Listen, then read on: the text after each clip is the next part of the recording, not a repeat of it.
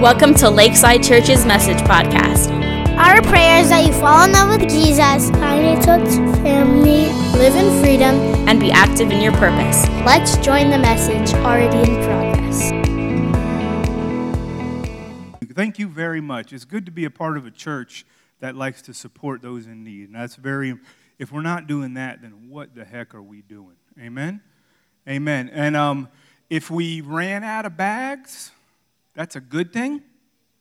You know what you could do? Use your own. And here, I'm gonna blow your mind. Use your own. Walk up to somebody that has a bag and snap a picture of the list. All right? Look, you could do that. That would be easy. You could figure that out. So if you didn't get a bag, snap a picture, because I think we're out, which is a good problem, and you guys can figure out how to do that. But thank you for being willing to give. Right now, we're going to go into our last message on 2 Peter. So if you would join me in prayer, and then we will go before the Lord before we talk about His Word. Father, we thank you for this day. Thank you for your Word. Your Word is life. Your Word is truth. Lord God, let your Word judge us, encourage us, comfort us. Let your Word do all the things that you've designed it to do. Today we want to hear your Word. We want to grow in grace and in the knowledge of Christ. In Jesus' name, amen. Amen. We're studying 2 Peter. It's 3 chapters long. We've encouraged people to be reading it throughout this past 3 weeks. How many people have read it? Put your hand up. Anybody read it? So we got a few of you guys. Awesome. If you haven't read it, it is 3 chapters, and I believe you can handle that. You could even do an audio book if you needed to. Chapter 1, Peter is the one who wrote this. That was one of Jesus' closest disciples, the one who walked on water, the one who was one of the key leaders in the early church. He gave us a few things that we could do to make sure that we were never ineffective or unfruitful, adding to our faith knowledge, self-control, long-suffering, brotherly kindness, love, and we talked about that 2 weeks ago. Last week, we talked about false teachers, and Peter gives a warning, and he says, hey, church, false teachers are going to come into the church. Be aware. I tried to make the distinction. There's a difference between a false teacher and a teacher who has something wrong. Because we all get things who are wrong. I gave the example, I started preaching when I was 18 years old. I guarantee you I've got something wrong over the years. That's a lot of preaching. How smart were you at 18? But I've corrected some things, and I've grown in my knowledge and my understanding, and no man or woman has it all together and knows everything. So sometimes teachers that aren't false teachers could get something wrong, and we try to correct that. But we have no place for false teachers. Now, in chapter 3, he's going to talk about something completely different. And we're going to go in there, and I want to read through it with you guys. If you want to follow along in the Bible app, if you use the Bible app, our notes should be up in there. But we will go to chapter 3, verse 1. Peter says to them, this now is the second letter that I am writing to you, beloved.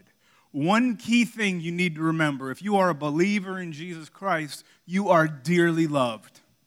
So everything I'm going to talk about today, everything we're going to go through, it comes from the love of God, that you are dearly loved by God. You have to have that as your foundation for understanding the Scripture, that He gave His Son for you when you were His enemy. Like when you were His enemy and when you were lost in sin, He gave His Son for you then. And now if you are part of His family, man, what would He do for you now? If you were His enemy and He died for you, and now you're born again and you believe in Christ and His Spirit is inside you, like He's really going to take care of you. Beloved, I'm writing this to you now, and I in both of them, so both of the letters that he wrote, I am stirring up your sincere mind by way of reminder. That word stirring up is kind of interesting. When you go and you look it up, it's the same word that could be used of the sea that Peter walked on. Remember if you remember the Bible story where Jesus came walking in the midst of the storm, and the sea was stirred up, and there were wind and there were waves, and it was just unsettled, and Peter actually walked on the water with Jesus. That's that same type of word. And let me tell you something, God needs us to be stirred up. one of the easiest things to happen to believers is we're not stirred up. There's no motion on the inside. Picture a sea that is raging with power and in motion, and it can't sit still. Do you have that in you? Is that coming out of you? Has the Word of God stirred you up enough that you can't sit still? And Peter wants to remind us. And he reminds us of a few things. Number one, remember the predictions of the holy prophets. Now we can go back to that verse real quick. Remember the predictions of the holy prophets and the commandments of the Lord and Savior through your apostles. So there's two things, and you saw it on that last slide, but it says right there, predictions of the holy prophets and the commandments of our Savior.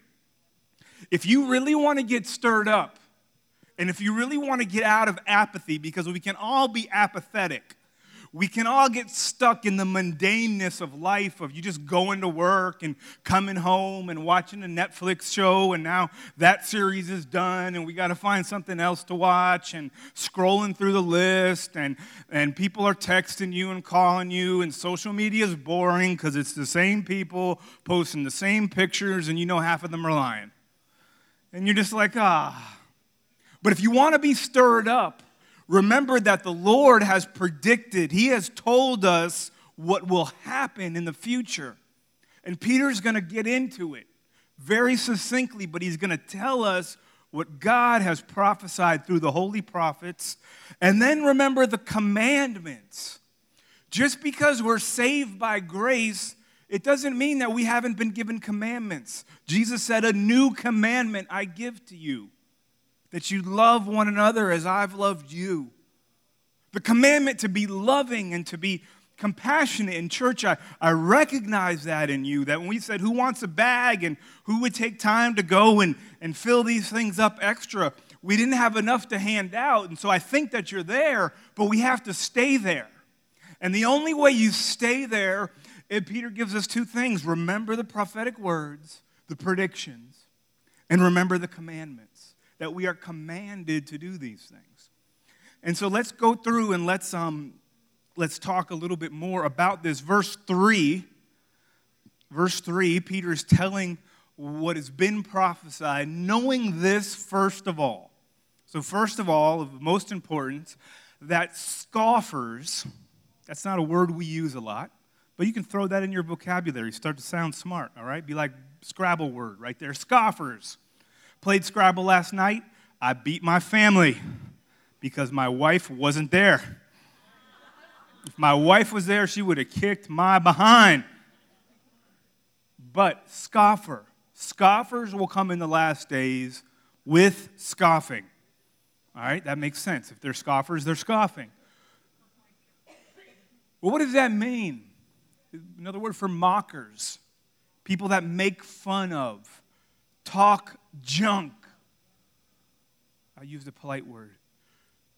Junk talkers will come in the last days with junk talking.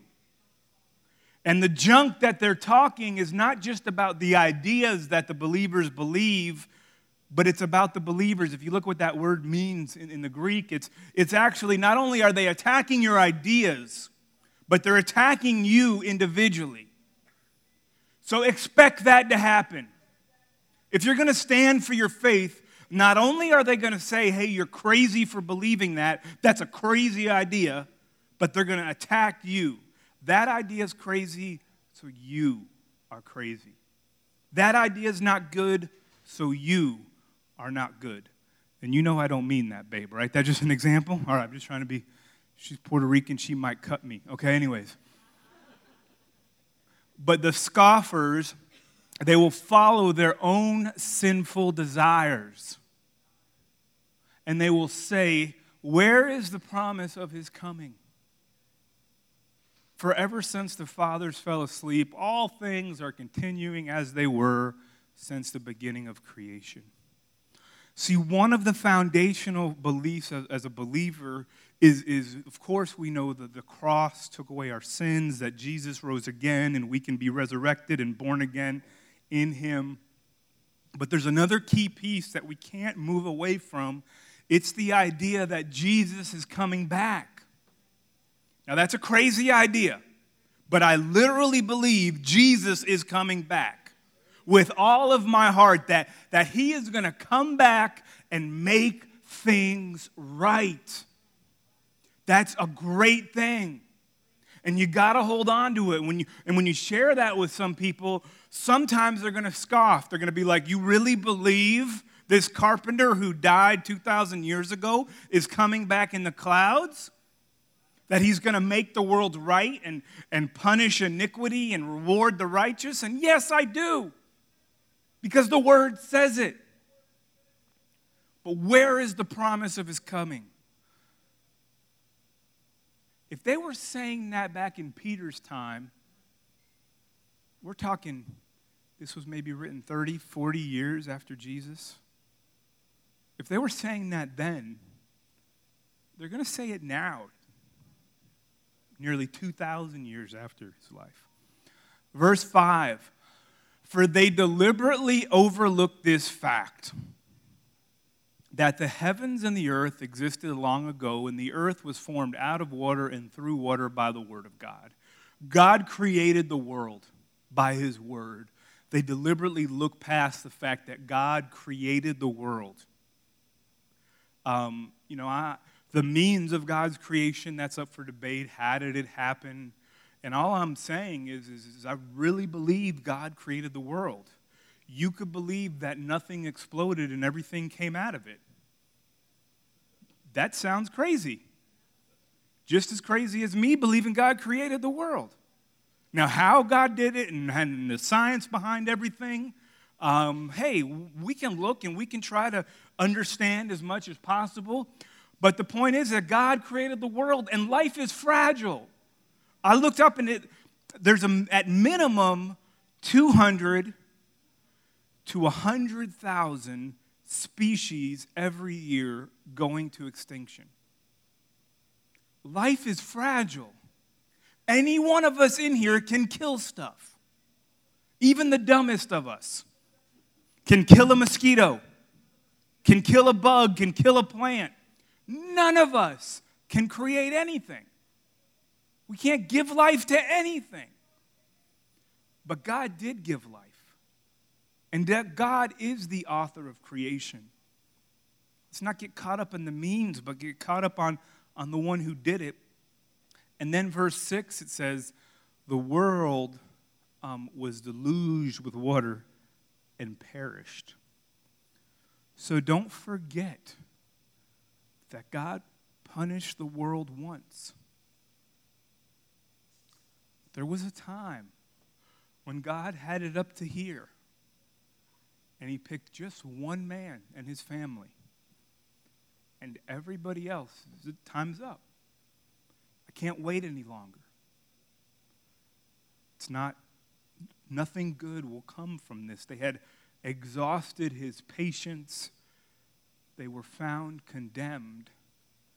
And Peter's telling that because that time is coming again. But God created the world by his word. He created it. In verse 7, it says, by that same word, the heavens and the earth that now exist are stored up for fire, being kept until the day of judgment and the destruction of the ungodly. This is not light reading. And I'm not trying to be like Debbie Downer. This should actually give the believer hope. The ungodly will be no more. That's good. When Jesus comes back, sin is gone. There's no more people going to rip you off.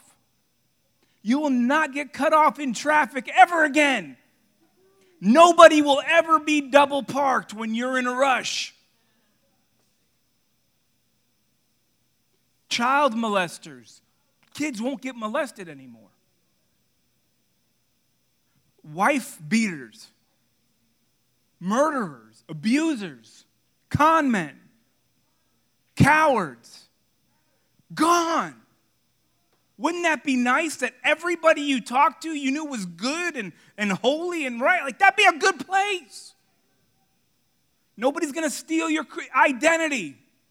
Don't need a LifeLock anymore. No insurance because some idiot could hit you and run off, and now you got to take care of it. No more sickness, no more disease. The destruction of the ungodly, the day of judgment. That's good. Should be encouraging. But it should stir us up for our loved ones that are not in Christ. And our neighbors and the people we work with. Because it's coming, whether we like it or not. But do not overlook this fact, verse 8. Beloved, remember you're loved. So even though God is coming to destroy the ungodly, don't overlook this fact that with the Lord 1 day is as 1,000 years and 1,000 years are as 1 day. It's basically saying time and God don't operate like us in time. The way you look at time is not the way God looks at time. We think it's been a heck of a long time since Jesus died and rose again. For God, He lives in eternity. It's not been that long. But the key things I want you to get out of these verses is, number one, judgment is coming. The universe will dissolve, and the ungodly will be destroyed. Now, the reason I put the universe will dissolve is because that was in the verse, but maybe that will make us live differently. That car you love, that you put your life into, it's going to go. That little bit of paper you stored is going to burn. That ring on your finger is going to melt away. It says the very elements of the universe will dissolve. God will make a complete new heavens and a new earth. He has to get rid of sin, to get rid of evil. And it should stir us up. Not that we don't want nice things. Not that we can't have nice things. But that nice things won't have us. And that we'll store our treasure in heaven where it will never dissolve. Where it will never go away. Verse 9. Now this is important, and this right here should encourage a lot of us. It says, now the Lord is not slow to fulfill His promises, as some count slowness, but He is patient towards you, not wishing that any should perish, but that all should reach repentance. See, God's taking time. He's giving people a chance to repent. You don't understand this, and if you've not had a bunch of children like I do. Sometimes you give them a chance. I'm coming downstairs. That kitchen better be done. I'm not slow. I'm giving them a chance to get it right. I'm coming. Here I come. A few minutes. I don't hear any moving. Why is the video game on? I'm trying to stir them up to be about their Father's business. God's trying to stir us up. I'm coming. Get ready. Get ready. Be about my business. But the fact of the matter is, even as an earthly father, sometimes I come down the stairs. And there's judgment on the ungodly. And those who are found about their Father's business are rewarded. And God is going to do that too. But the day of the Lord will come like a thief. What does that mean? Thieves don't announce it. No thief, at least as far as I could tell, says, hey, tomorrow night, 4 a.m., I'm sneaking in your window. I'm going to rummage around your garage. I'm going to steal your air compressor. Then I'm going to sneak upstairs and try to look for any jewelry. Thieves don't do that. They come when you least expect it. So when you least expected, Jesus, as he was talking to his disciples about this, as he was talking to Peter about this, he actually goes back and says, as it was in the days of Noah, so it will be in the coming of the Son of Man. People were eating and drinking and getting married and being given in marriage, and then the flood came. Don't be caught off guard, because the heavens will pass away with a roar. As we continue on, and as the rest of verse 10, and the heavenly bodies will be burned up and dissolved, and the earth and the works that are done on it will be exposed. Do you know it's going to be amazing? Everything will be exposed. We'll know the truth about every politician. Every single one of them. Every liar, every deceiver, exposed. And may we be found in the grace of God and covered with his mercy and with his blood so that we're not exposed. And may all of us be covered with the blood of Christ so that we're clothed in his righteousness and not exposed. Verse 11, it says, since all these things are thus to be dissolved, what sort of people ought you to be in lives of holiness and godliness? If this is going to happen and you believe it, how should you live? Answer it. If you really believe that. Now the problem, I read this study when they did this very interesting study, and it comes down to this. When you talk to someone about their impending death, we all know we're going to die, right? Like none of us are. We all know we're frail and, things happen. But when you talk to a person, they did some studies, and I read about it. I could shoot you the article. When you talk to them about somebody else's death, they can really empathize with it. But when you talk to them and they were scanning their brains, when they talk to you or me or any person about our own coming death, we block it out. There's something that happens in our brain where we really can't conceive it. We have no conception that our lives will end. And so even though I've just been reading the Word of God, which I believe is true and holy and good, many of us are sitting in this room and we're blocking it out and we're saying, we're blocking it out. But if that's really true, what sort of people should we be? What sort of people? What sort of passion should drive us? What sort of holiness should grip us? And the point I want to make, and you can fill it on the back, is know what's coming and act accordingly. Dad's coming downstairs. Sometimes my kids don't believe it. They're like, he's not really coming. No, he's coming to give each according to his works. Verse 12, it says, waiting for and hastening the coming of the day of God. Waiting for, so we're waiting for that. When people talk about how messed up the world is, and I get into conversations with people, I say that's my hope is that Jesus is going to come back and make it right. That won't kids won't get molested anymore. Things won't be stolen anymore. Drug addicts won't be addicted anymore. God is going to make everything right. So we're waiting for and we're hastening. That word hastening has a sense of being zealous, getting ready, getting motivated, being about the Father's business. Like he's going to come back and he's going to have a punishment, he's going to have a reward, and we're not doing it for reward, but at least to avoid punishment, and we're about his business, and it's going to happen, and we should be ready with a little bit of zeal for the coming day of God. It is happening. The day of the Lord, the return of the Lord, is a theme that's found all throughout the Scripture. And I think it's about 1,845 times it's talked about in some way or another.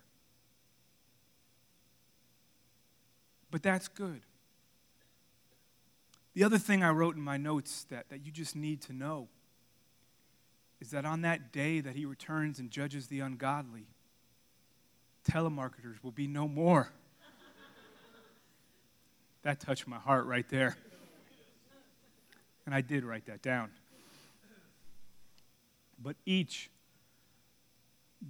Waiting for, hastening, getting ready, being zealous for the day of which the heavens will be set on fire and dissolved, and the heavenly bodies will melt and as they burn.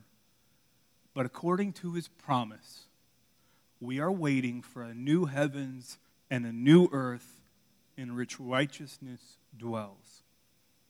There's something in people that wants new. This phone came out about 12 months ago. They have a new one. There are some people that took the same phone I have and they said, give me the new one with the updates and the third camera and the upgrade. There's something in all of us that wants new because we know things aren't right. This new heavens and this new earth, this upgrade that God is going to do will be wonderful, will be miraculous. And we wait for it according to his promise. And as we keep going, something I want you to know is something better is promised to us who believe his promise. Something better. So even though Peter talks about the judgment on the ungodly, and we have to understand that, and we have to know it's coming, and that should drive us to not be ungodly, to find our wholeness in Christ, to be transformed by his grace, to reach out to our neighbors and our loved ones that don't know him so that they can be saved. Like, that should push us. That should spurn us because, like, they're going to be judged and you know the truth. And so there should be something inside of you like an ocean stirred up that's like, gosh, I got to say something. I got to do something. Maybe all I know how to do is invite them to church. There's a hangout next week. Just come. Maybe they'll hear, or maybe I could just bless them with something or read one scripture. And maybe you don't know what to do, but you should be so stirred up that at least you do something. Because of the judgment on the ungodly, the excitement that God's promise is going to come, and it's going to be in our house and even up to my oldest child. And now my little baby, who's like 19 months, she says it. When I walk in the door at the end of the day at 5, 6, 7, 8, 9 o'clock, depending on the day, they say, Daddy home.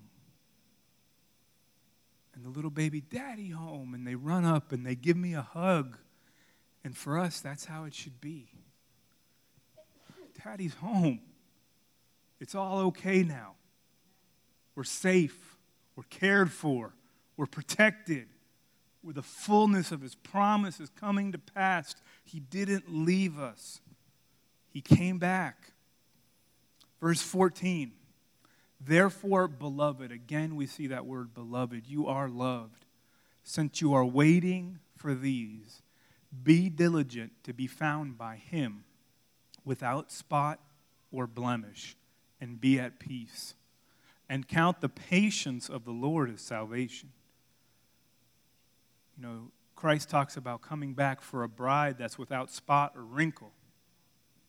I have enough ladies in my life that are my mom and sister and wife and kids, and most of the ladies that I know, sister-in-law, when they go out and they get ready, they put a little effort into it. Guys, we put on clothes. Deodorant, you know, if we're feeling like it's something important, we'll put on some deodorant. We'll shave. But the ladies, they want to look good most of the time. You know, I'm not saying every lady, not trying to make generalities, but the ladies in my life. As Christ's bride, we should want to look good for him. We should want to be without spot, blemish, wrinkle.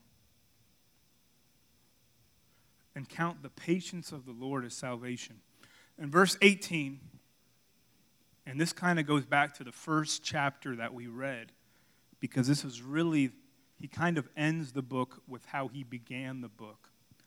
But grow in the grace and the knowledge of our Lord and Savior Jesus Christ. To him be the glory, both now and to the day of eternity. Amen. Amen. The last thing is God has commanded us to grow. That was a command. Peter gave it, but it's God's word. God commanded us to grow. And I really believe if you're not growing, you're dying. I know God's commanded us to grow, but if you're not growing, if you're not getting stronger, if you're not increasing your knowledge, you're slowly withering away. So where are you? Where are you right now? Hopefully something in this word stirred you up. It wasn't my word. Peter wrote this but under the inspiration of the Spirit. But grow in the grace and the knowledge. Just put that last verse back up there, please. Grow in the grace and the knowledge of our Lord and Savior. Know him. Know him so that when he comes back, you're one of the ones shouting, he's home. Your hands are up in praise, and you're looking at it like, oh, finally, all will be made right. While the telemarketers stealing your Social Security number are like, running away, and they're burning. No, I'm just kidding. But grow in the grace and knowledge of our Lord and Savior. Would you bow your heads with me? Would you close your eyes for a second? I don't know where you're at. I hope this word is stirring you up. It stirred me up as I studied it over the past couple of weeks, and thinking about the return of Christ and how essential that is to a good understanding of Jesus is not just that he died and he rose again and he's forgiven our sins, but he is returning in justice and righteousness to restore all things. That's our hope. Everything will be made right. That's our hope. But if you sense God stirring you today, if you feel like that God is trying to stir you up and awaken your heart, I would like to know who I'm going to pray for right now. If you sense that, would you just put your hand up and say, yeah, I feel God stirring me today. I feel like he's challenging me to grow closer to him and to grow deeper with him. Amen. So I'm going to pray for you, beloved. First of all, know that you are beloved. He loves you deeply. God, let your grace fall on this church freshly. Help us to grow in the knowledge of Jesus. Help us to know him. Help our hearts to be stirred up, to have passion for you and for the things of God. Help us to look forward to your return, like the kids waiting for their dad to return from a far trip, or their mom to come home. God, that we would be stirred up and look for you. And God, that in this time, while we're waiting, let us be about your business. Let us be diligent. We know we won't be perfect, but may we be diligent. May we be passionate and live according to your word. In Jesus' name, amen.